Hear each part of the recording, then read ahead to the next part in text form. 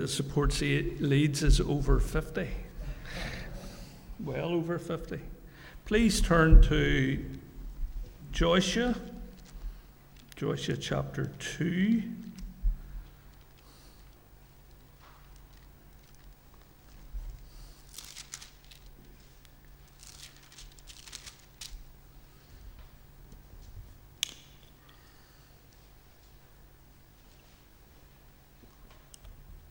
When I lived back in Garva, the guys told me a story, and they told me it was true. And there's a guy in Garva has a very good head of hair, and it's quite dark, but there's a white streak runs through it. And the story is that there's a haunted house outside Garva, and quite some years ago, the guys were egging each other on to go and nail something to the door. And this guy said, well, I'll do it because I'm not scared. And he went a considerable bit down the road and nailed something to the door, but he never came back. And a good while later, the guys plucked up the courage and thought they better go and look for him. And when they did, they found him lying out cold on the doorstep.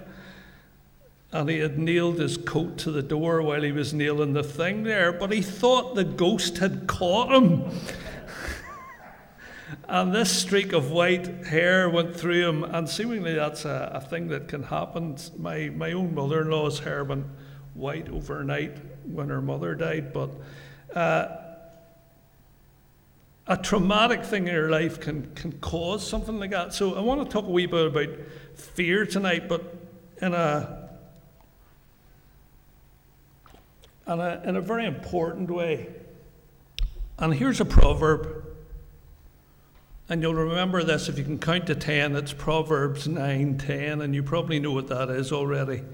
The fear of the Lord is the beginning of wisdom, and knowledge of the Holy One is understanding. The fear of the Lord is the beginning of wisdom. And often in my life, I have to, recalibrate, reset, just hit the button and get back to God. Just say the word God. Repeat it so it was good there. God. Why do we come here tonight? To worship God. What's life about? You were made in the image of God.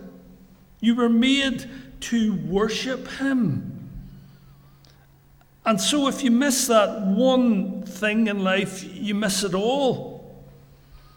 But who is God? And actually, I've been absent for the last couple of weeks. I'm sorry, just being very careful. Hopefully things will peak in the next wee while. In hospital and at home, it's difficult, so forgive me for that. But I've been absent, but I am a week behind.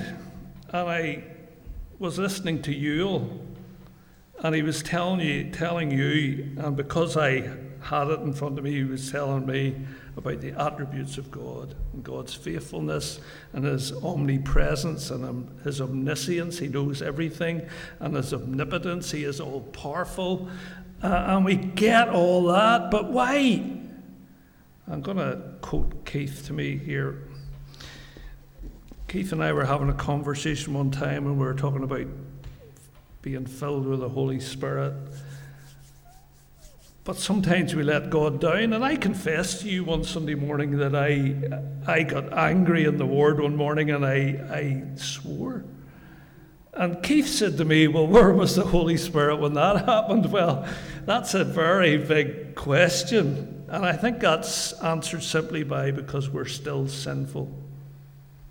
And we don't let God into every corner of our lives. But the fear of God is the beginning of wisdom.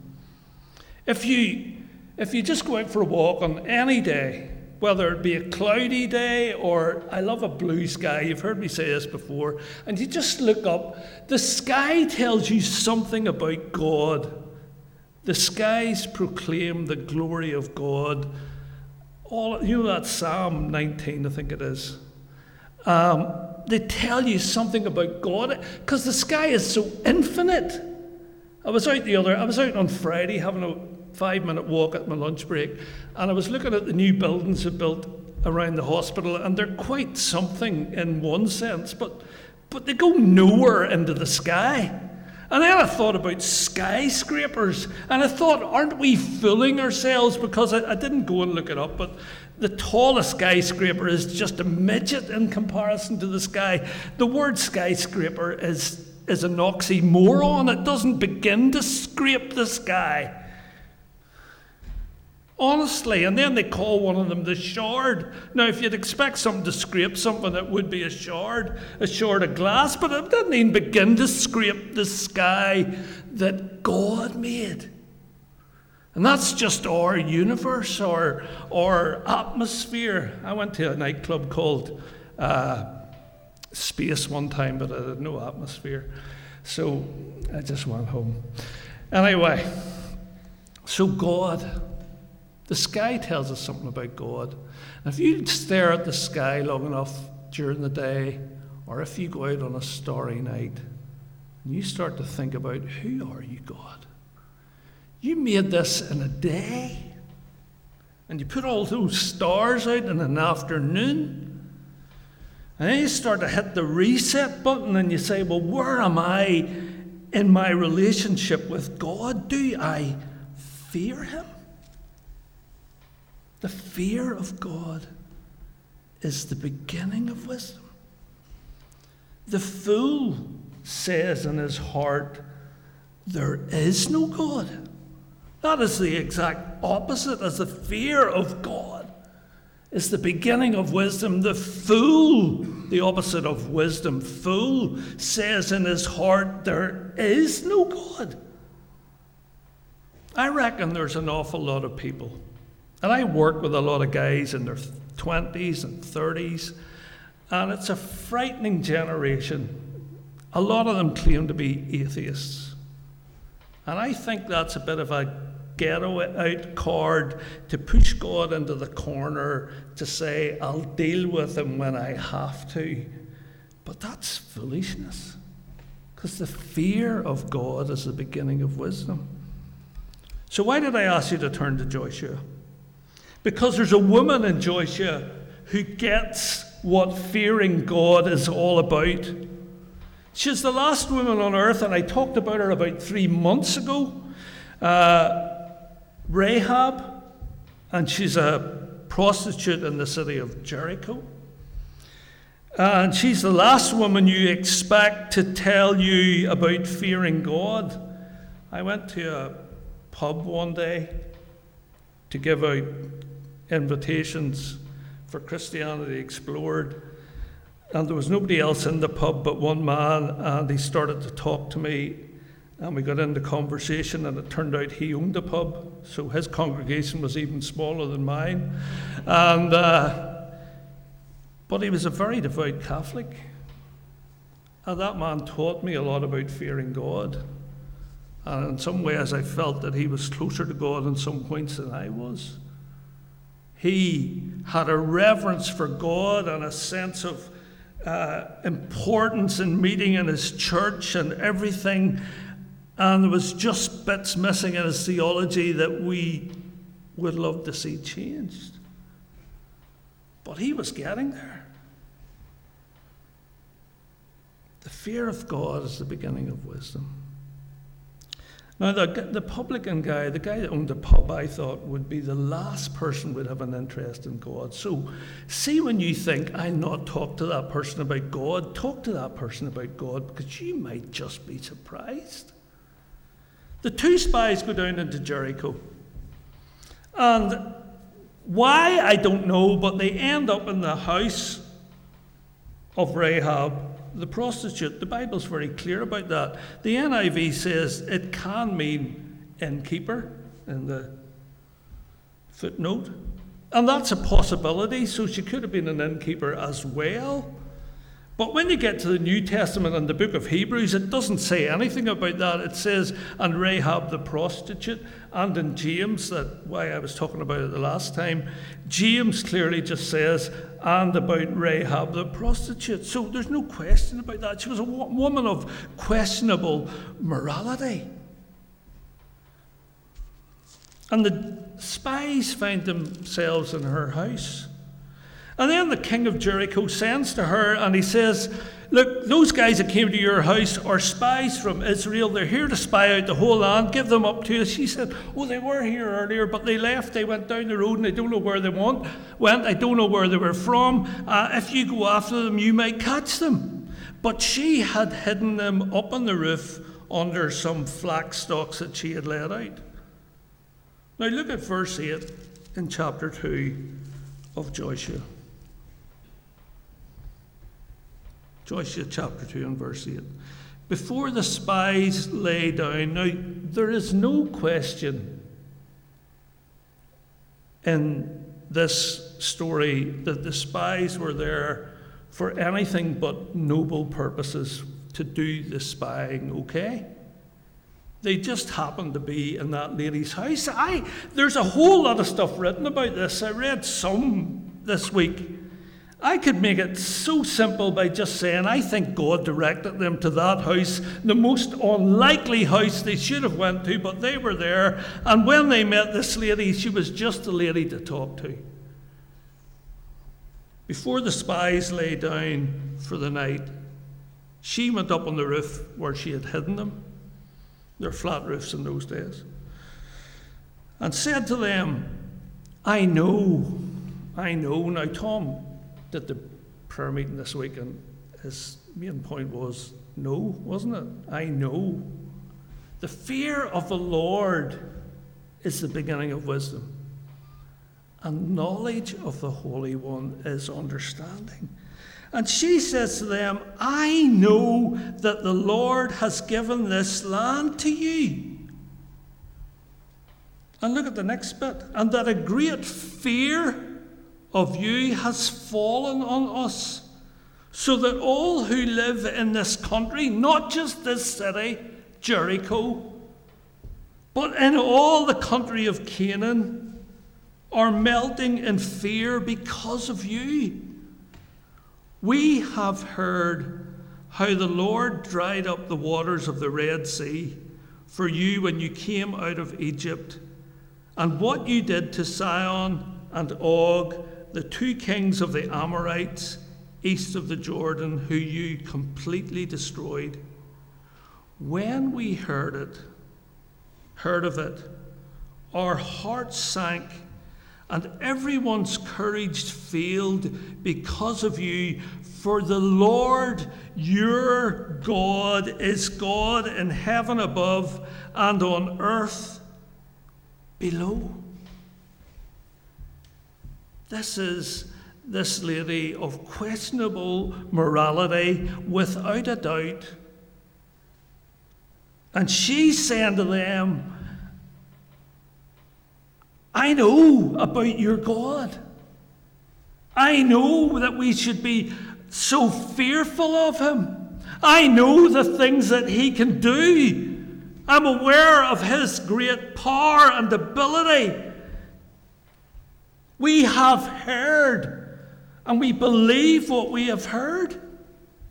But it seems to me that she was the only one in all of Jericho that had got it.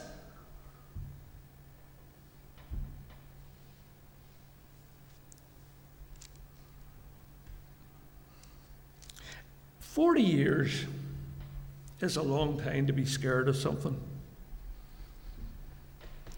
And for 40 years, the Canaanites, unknown to the Israelites, God's people, because they're wandering around in the desert because they've been disobedient, but unknown to them, everyone's heart had failed in Canaan when God dried up the Red Sea and the Israelites went across it after they left Egypt. And the people were sitting there in fear for 40 years, waiting on them coming. It's a long time to be scared.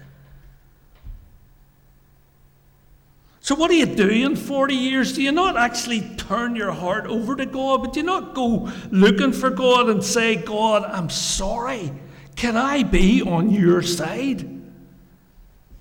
So for 40 years now they've been scared, but maybe they put it to the side that those guys I work with, maybe they just sort of, we know it's there. It's the elephant in the room. We don't want to deal with it. Let's just get on with life. Maybe you're like that. But God is real. And although the Israelites had been unfaithful to God and disobedient, and that whole generation had to die as they walked round and round the wilderness for the next 39 years or so, the 40 years are now up. And just a few months ago, these Canaanite people have heard that God, the God of the Israelites is at work again. He's just taken out two of the most horrible kings east of the Jordan, Sihon and Og. They wiped them out completely. You read about that in Numbers.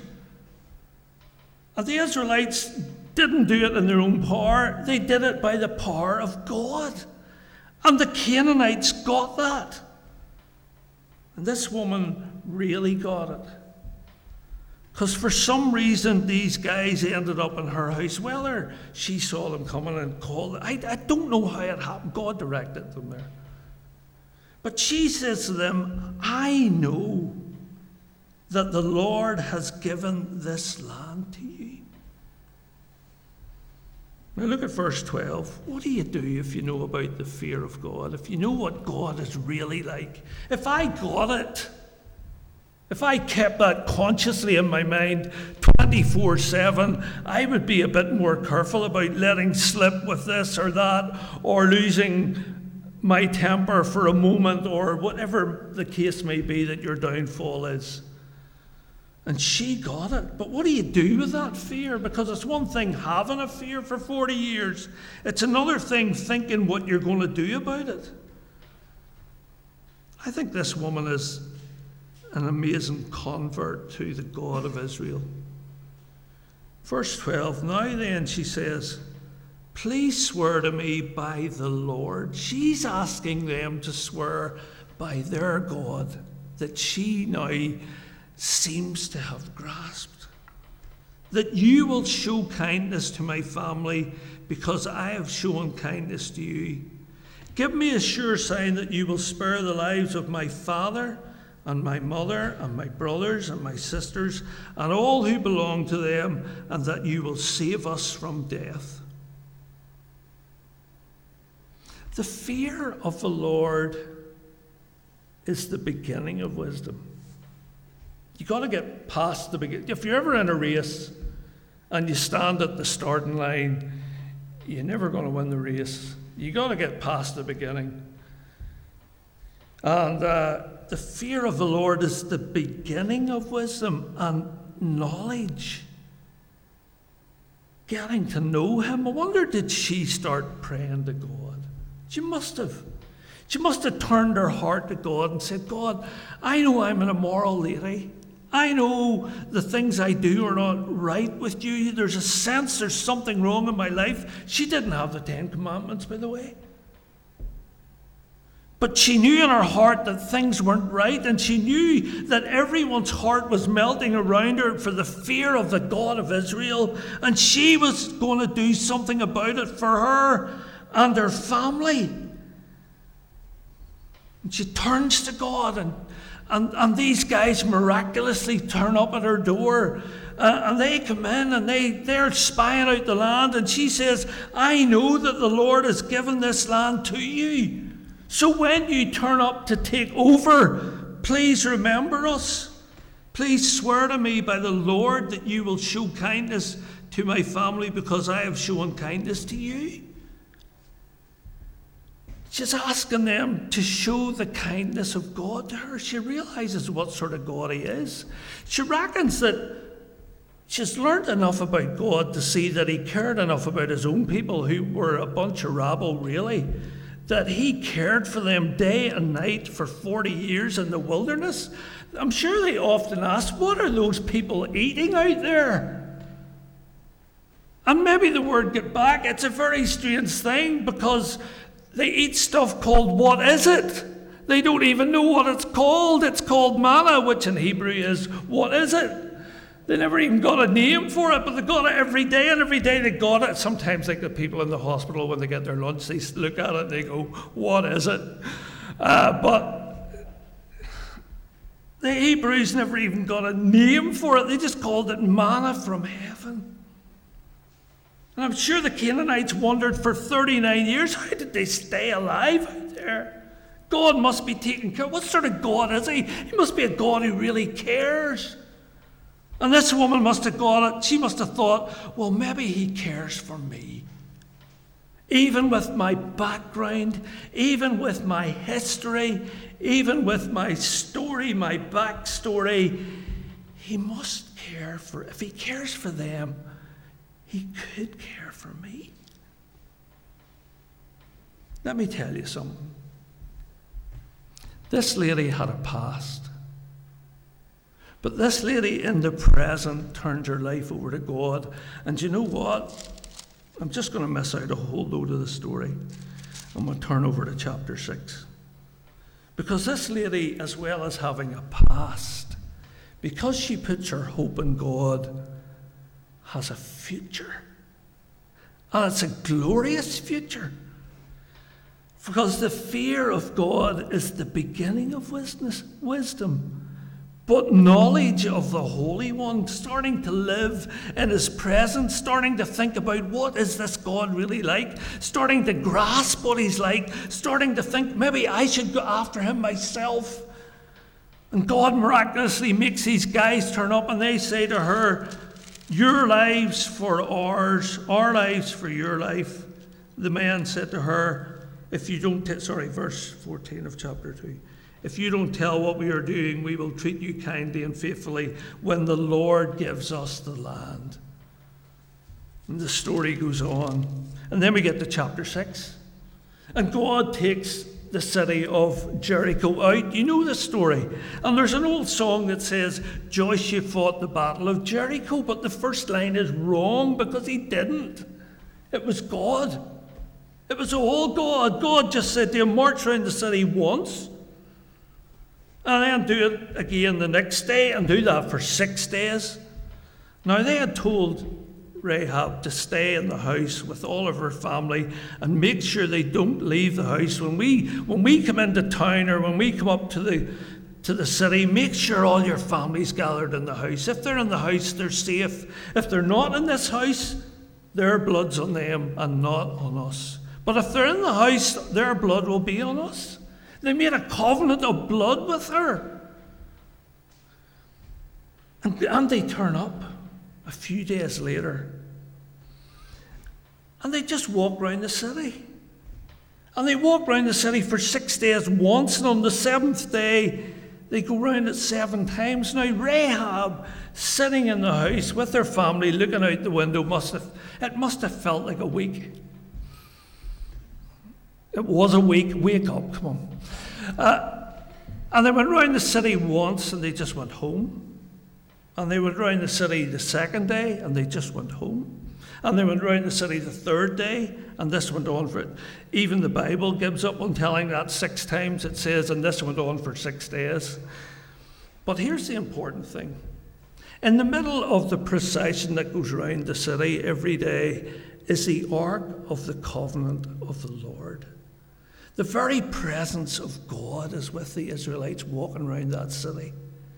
And it keeps saying it. And so he had the Ark of the Lord carried around the city, circling it once. Then the people returned to their camp and spent the night there. Then they went out on day 2 and did the same. But the Ark of the Covenant of the Lord went round the city with them. And on day 3, and on day 4, and on day 5, and on day 6, and the people inside must be thinking, they're a bunch of nutcases. But on day 7, they go round the city 7 times. In fact, they walk 9.5 miles that day, round the city, round the city, round the city, round the city, round the city. And Joshua says, say nothing until you hear us blasting with the priests blasting the horns, and then shout with all your might, and the walls will collapse. And that's just what happened. Everything collapsed. But God must have had some ingenious structural engineer look around that city, because the only piece that stayed up was the house of Rahab, the prostitute. Look at chapter 6 and verse 22. Joshua said to the 2 men who had spied out the land, go into the prostitute's house and bring her out and all who belong to her, in accordance with your oath to her. In other words, you made an oath in God's name. Your God, who is faithful to you, will be faithful to her, because she made a covenant with you. And in making a covenant with you, she was making a covenant with him. And God is faithful in his covenant. So go and bring her out. And because she had that scarlet cord on the window, they knew exactly where. There was only a house left. And they went in and brought her out. So the young men, verse 23, who had done the spying, went in and brought out Rahab, her father, her mother, and her brothers, and all who belonged to her. They brought out her entire family and put them in a place outside the camp. And then they did the job that they were meant to do in Canaan. Then they burned the whole city and everything in it, but they put the silver and gold and articles of bronze and iron into the treasury of the Lord's house. But Joshua spared Rahab the prostitute with her family and all who belonged to her, because she hid the men Joshua had sent as spies to Jericho. And listen to this, the woman who had a past had a future, and she lives among the Israelites to this day. When Joshua wrote this down, he didn't have time, or he didn't know actually. But this Rahab would become the great-great-grandmother of King David.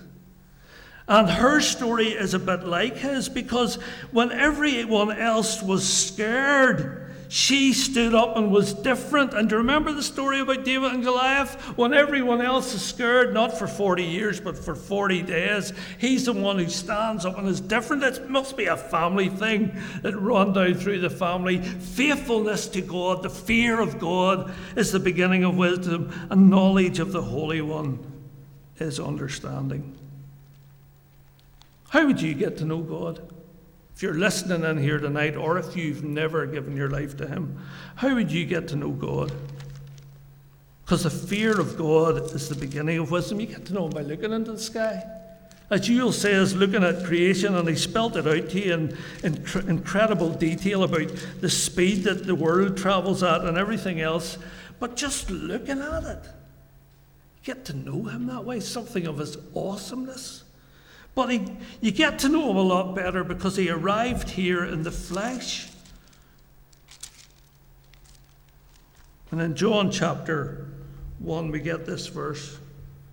From the fullness of his grace, Jesus Christ, we have all received one blessing after another. For the law was given through Moses. That causes fear. But grace and truth came through Jesus Christ. No one has ever seen God, but God, the one and only, who is at the Father's side, has made him known. The fear of God is the beginning of wisdom, but knowledge of the Holy One is understanding. If you really are serious, and you need to be serious, about fearing and almighty God. There's two things you must fear about God, and I've told you this before. It's summarised in a little story about two wee lads looking at a pile of stones at a glass house in the middle of nowhere, and they're thinking, what a lovely noise that would make. And one wee lad's about to pick up a stone, and he went, if my dad finds out that I'd done this, he'll kill me. And the other wee lad, he thought it would be lovely to hear that crashing noise, but he said, if my dad found out that I'd done this, it would kill my dad. Because there's two things you need to fear about God. That he is almighty and he is all powerful, and it's a fearful thing to fall into the hands of the living God. But it is an awful thing to think that you would live your whole life and never have a relationship with a God who is kind and loving and caring and so gracious and kind to us, that you would miss out on that. That should scare the life out of everybody. So if you're serious about fearing God, you've got to know the Lord Jesus Christ. Because knowing him means that you get to know God on a personal basis. And what is he like? Well, the story in chapter 8 of John, just let me read you a bit of it. The religious people bring in a woman again, a woman of questionable morality, caught in adultery. They say Moses says that we should stone this lady. What do you say, good teacher? They're trying to catch Jesus out.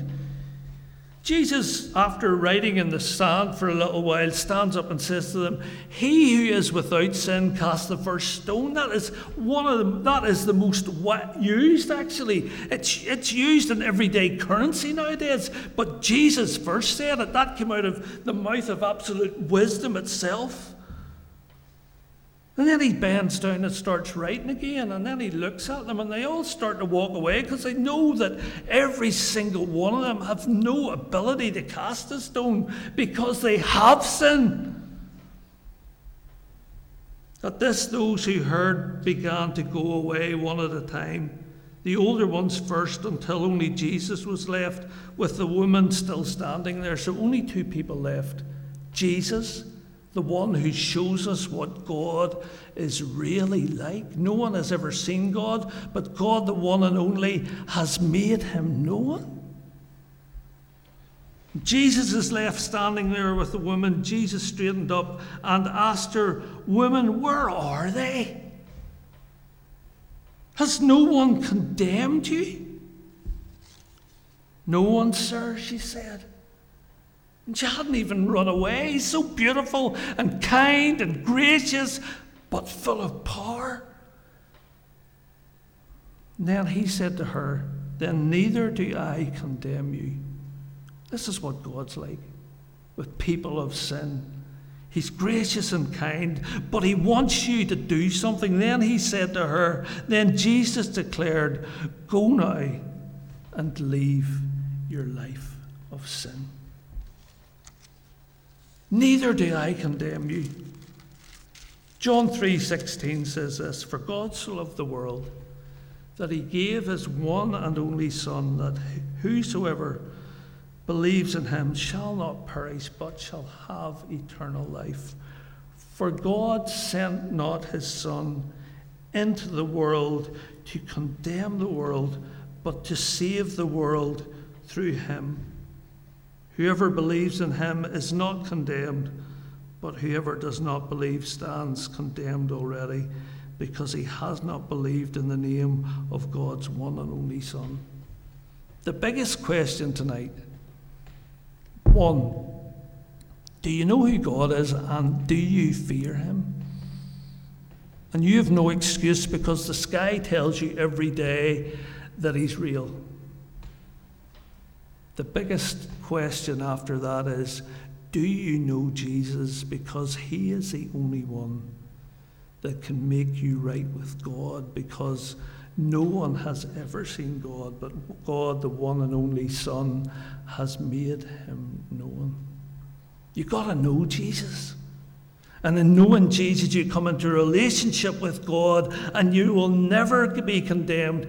You'll go to heaven to be with him forever. Know who you'll meet there?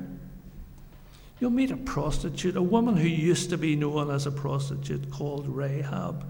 She married a man called Solomon. They had a baby.